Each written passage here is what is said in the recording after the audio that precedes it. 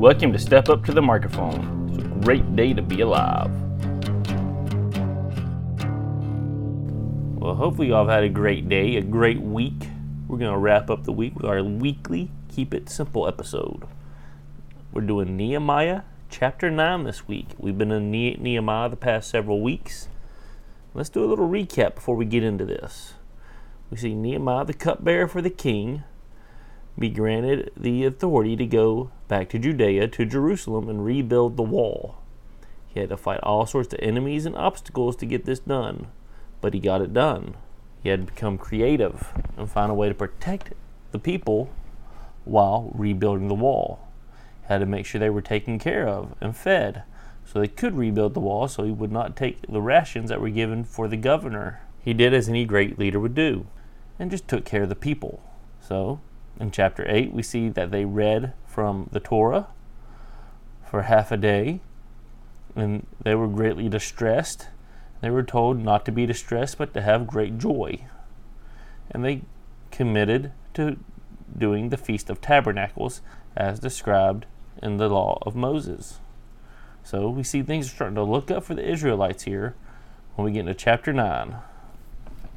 So let's keep it simple and just read the Bible. So we're using the Blue Letter Bible app again. I'm using their website, the ESV version for Nehemiah chapter 9. And here we go. Now on the 24th day of this month, the people of Israel were assembled with fasting and in sackcloth, and with earth on their heads. So sackcloth and ashes, or earth on their heads, means they were in great mourning, they were distressed, they were upset. And the Israelites separated themselves from all foreigners and stood and confessed their sins and the iniquities of their fathers. So, this is confession time. Time for some repentance. And they stood up in their place and read from the book of the law of the Lord for a quarter of the day. For another quarter of it, they made confession and worshiped the Lord their God. So they had good old church service with Bible reading. That's how you read that right there. Maybe that's what we need to be doing in our churches now, is reading the Bible instead of having a preacher up there. Have the preacher read the Bible, because the Levites did this. On the stairs of the Levites stood Jeshua, Bani, Kadmiel, Shebaniah, Buni, Sherebiah, Bani, and Chinani. And they cried out with a loud voice to the Lord their God. Then the Levites, Jeshua, Kadmiel, Bani, Hashabaniah, Sherebiah, Hodiah, Shebaniah, and Pethathiah, said, "Stand up and bless the Lord your God from everlasting to everlasting. Blessed be your glorious name, which is exalted above all blessing and praise." So they blessed God, which is very important. We should be doing that every day. "You're the Lord that chose Abram and brought him out of Ur of the Chaldeans and gave him the name Abraham." So they recognized Abraham. "You found his heart faithful before you and made with him the covenant to give to his offspring the land of the Canaanite, the Hittite, the Amorite, the Perizzite, the Jebusite, and the Girgashite. You have kept your promise, for you are righteous." So they recognized the righteousness of God, something their ancestors had not done. Their ancestors like to spit in God's face. Just remember what we've learned. If you read the Bible, you'd see it. In Kings and Chronicles, over and over again, Israel and Judah would spit in their face, God's face, over and over and over again. "You found his heart faithful before you and made with him the covenant to give to his offspring the land of the Canaanite, Hittite, Amorite, Perizzite, Jebusite, and Girgashite. You have kept your promise, for you are righteous. And you saw the affliction of our fathers in Egypt and heard their cry at the Red Sea." So they noticed and gave God the glory for the Red Sea, and performed signs and wonders against Pharaoh and all his servants and all the people of his land. For you knew that they acted arrogantly against our fathers, and you made a name for yourselves as it is to this day. So yes, in Egypt, you'll see architecture with YHVH would be the translation, which would be Yahweh on it. So yes, in Egypt, they recognized Israel's God, and they were terrified of him. And you divided the sea before them, so they went through the midst of the sea on dry land, and you cast their pursuers into the depths as a stone into mighty waters. Now this is interesting because they have found chariot wheels in the Red Sea, or the Yam Suf, here in the past few years. To prove this, by a pillar of cloud you led them in the day, and by a pillar of fire in the night to light them for them the way in which they should go. Isn't that amazing?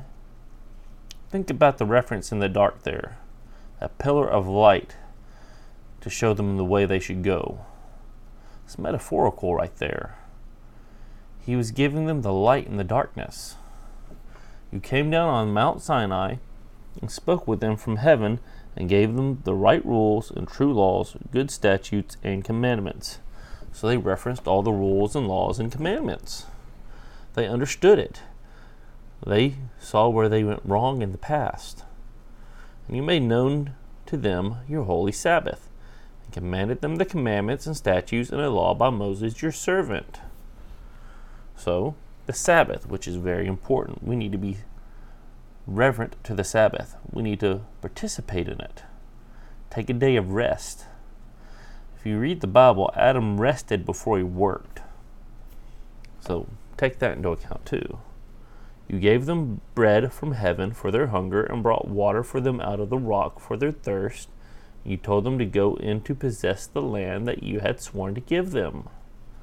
But they and our fathers acted presumptuously and stiffened their neck and did not obey your commandments. Wow, this sounds a lot like America right now, doesn't it? Like the United States. We've stiffened our neck and started worshiping false gods. And we didn't do the things that we were told to do. Does that sound familiar? They refused to obey and were not mindful of the wonders that you performed among them, but they stiffened their neck and appointed a leader to return to their slavery in Egypt. But you are a God ready to forgive, gracious and merciful, slow to anger and abounding in steadfast love, and did not forsake them. That's a huge one right there. They were ready to go back to Egypt in Exodus, remember? Just remember that. They had the golden calf and everything, and they were ready to go back. But God was merciful and didn't wipe them off the face of the planet like he probably should have.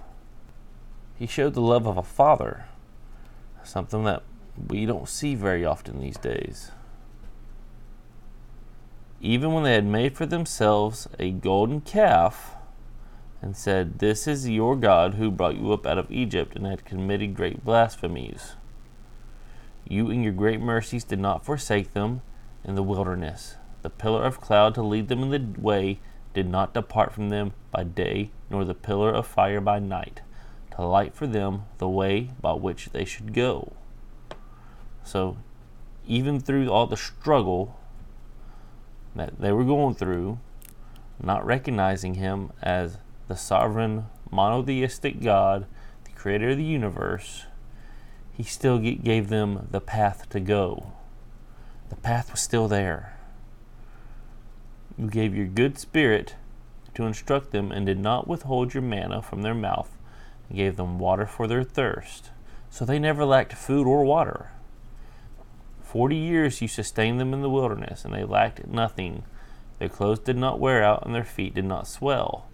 You gave them kingdoms and peoples, and allotted to them every corner.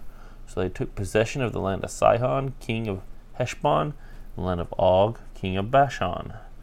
You multiplied their children as the stars of heaven, and you brought them into the land that you had told their fathers to enter and possess. So, the covenant with Abraham being fulfilled. So the descendants went in and possessed the land, and you subdued before them the inhabitants of the land, the Canaanites, and gave them into their hand with their kings and the peoples of the land, that they might do with them as they would. And they captured fortified cities and a rich land, and took possession of houses full of all good things, cisterns already honed, vineyards, olive orchards, and fruit trees in abundance. So they ate and were filled and became fat and delighted themselves in your great goodness. So things got good for them. And you'll see the pattern right here. Same pattern from Judges. Well, it's basically repeating Judges, but in a condensed form. Whole things get good and we turn away from God and worship false idols.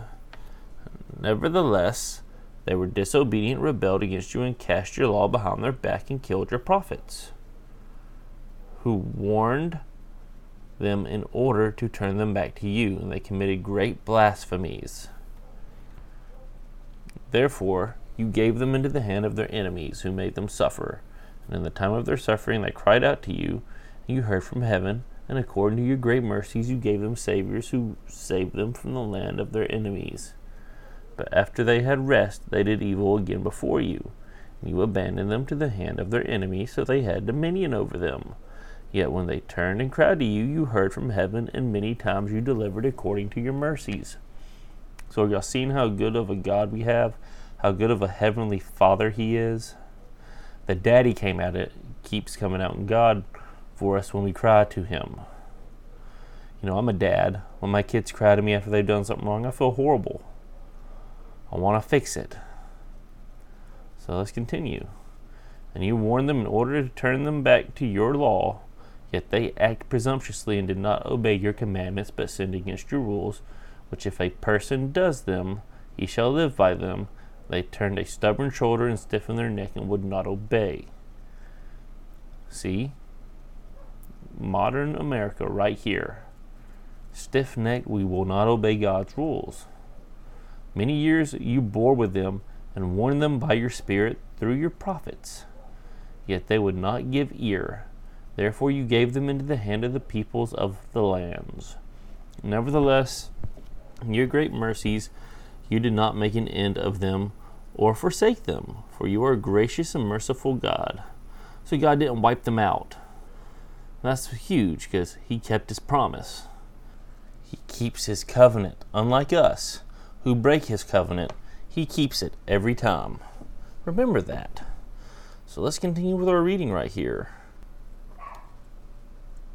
Now therefore our God, the great, the mighty, and the awesome God, who keeps the covenant and steadfast love, let not all the hardship seem little to you that has come upon us, upon our kings, our princes, our priests, our prophets, our fathers, and all your people, since the time of the kings of Assyria until this day. So they recognized the other 10 tribes being taken by Assyria. Yet you have been righteous in all that has come upon you, us, for you have dealt faithfully, and we have acted wickedly. Our kings, our princes, our fathers have not kept your law or paid attention to your commandments and your warnings that you gave them, even in their own kingdom and amid your great goodness that you gave them, and in the large and rich land that you set before them. They did not serve you or turn from their wicked works. So they recognized, hey, they never wanted to do the right thing before. Behold, we are slaves this day in the land that you gave to our fathers, to enjoy its fruits and its good gifts. Behold, we are slaves. And its rich yield goes to the kings whom you have set over us because of our sins. They rule over our bodies and over our livestock as they please, and we are in great distress.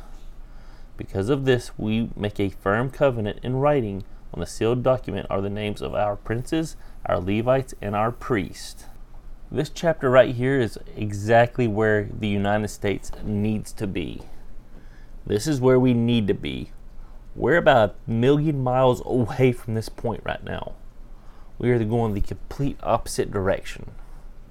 We need to be where we are repenting of our past. We need to be repenting of abortion, same-sex marriage, lying, stealing, cheating, everything we've done. All this wickedness we've allowed. We need to repent of it.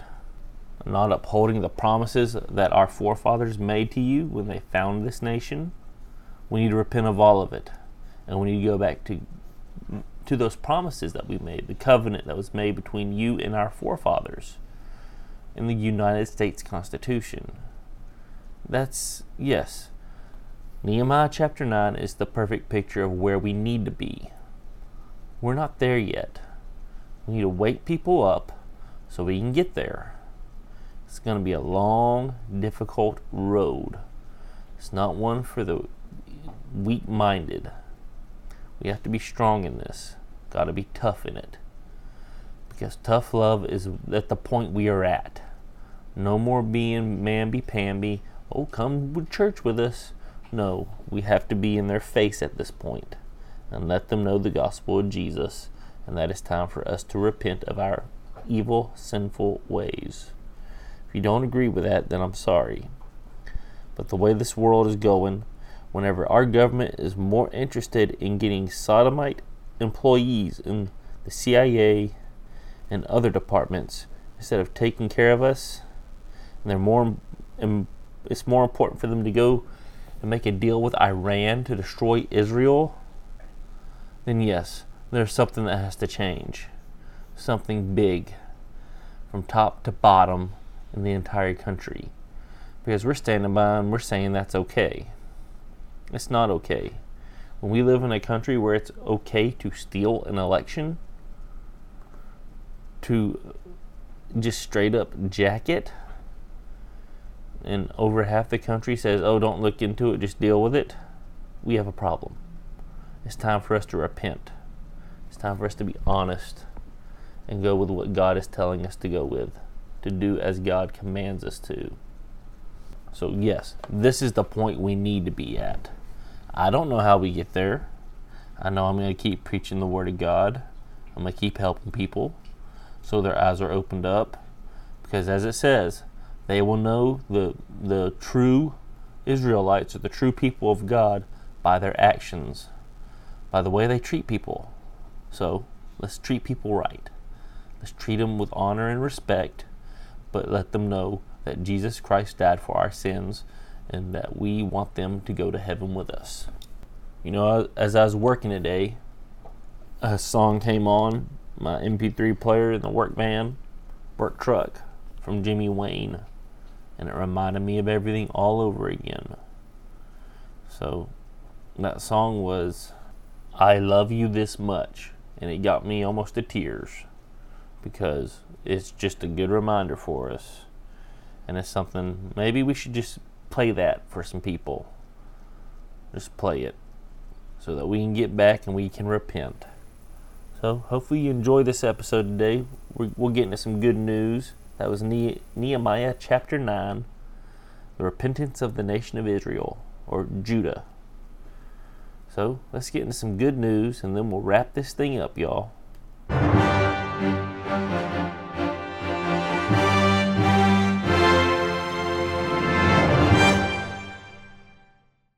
We will do this one news story, and then we'll wrap it up for the night, because this is a pretty good one. 10-year-old boy who used to be homeless becomes national chess master. Now this is pretty awesome. When Tana, excuse me if I say the word, I'll just call them by what they have in parentheses. Tani Adewumi first learned about chess. He was in a very difficult time of life. Just 8 years old, he and his family were forced to flee Nigeria for fear of religious persecution. They ended up in New York in a homeless shelter. It was then when Tani started attending school that someone noticed he had a penchant for chess. Just weeks after learning the game, Tani was doing very well. So well that Sean Martinez, the school's chess coach, approached Tani's family to see if he could join the chess program. Man, I would have loved to have a chess program in school. I liked playing chess growing up against my dad. That would have been awesome. They had no extra money for the extracurricular, but the fees were waived according to USA Today. The way forward was opened up to the young boy, and he was able to get free lessons, was gifted a chess clock, and used his dad's computer to play online. Tani started to compete, and he started to win. So this story keeps getting better and better, doesn't it?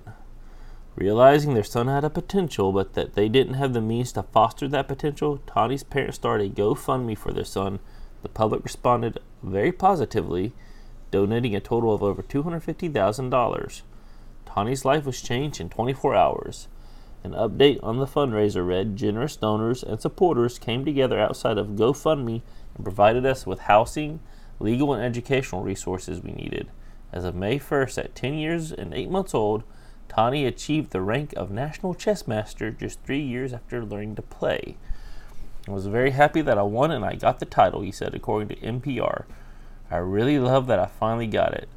He's far from the youngest chess master. He comes in at number 28, but he's set his sights on a new goal, to become the world's youngest Grand Master.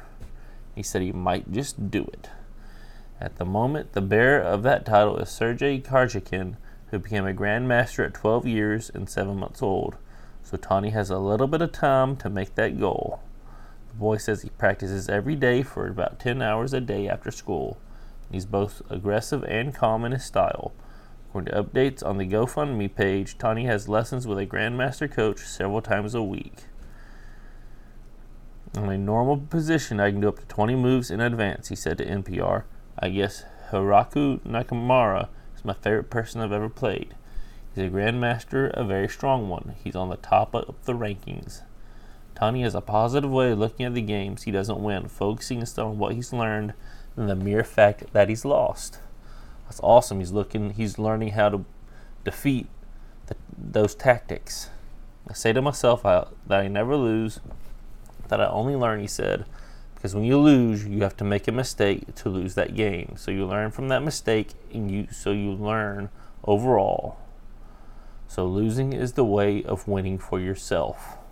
Great outlook, too. He learns from the mistake he made, and he makes an adjustment. So, y'all, that's all we got for tonight.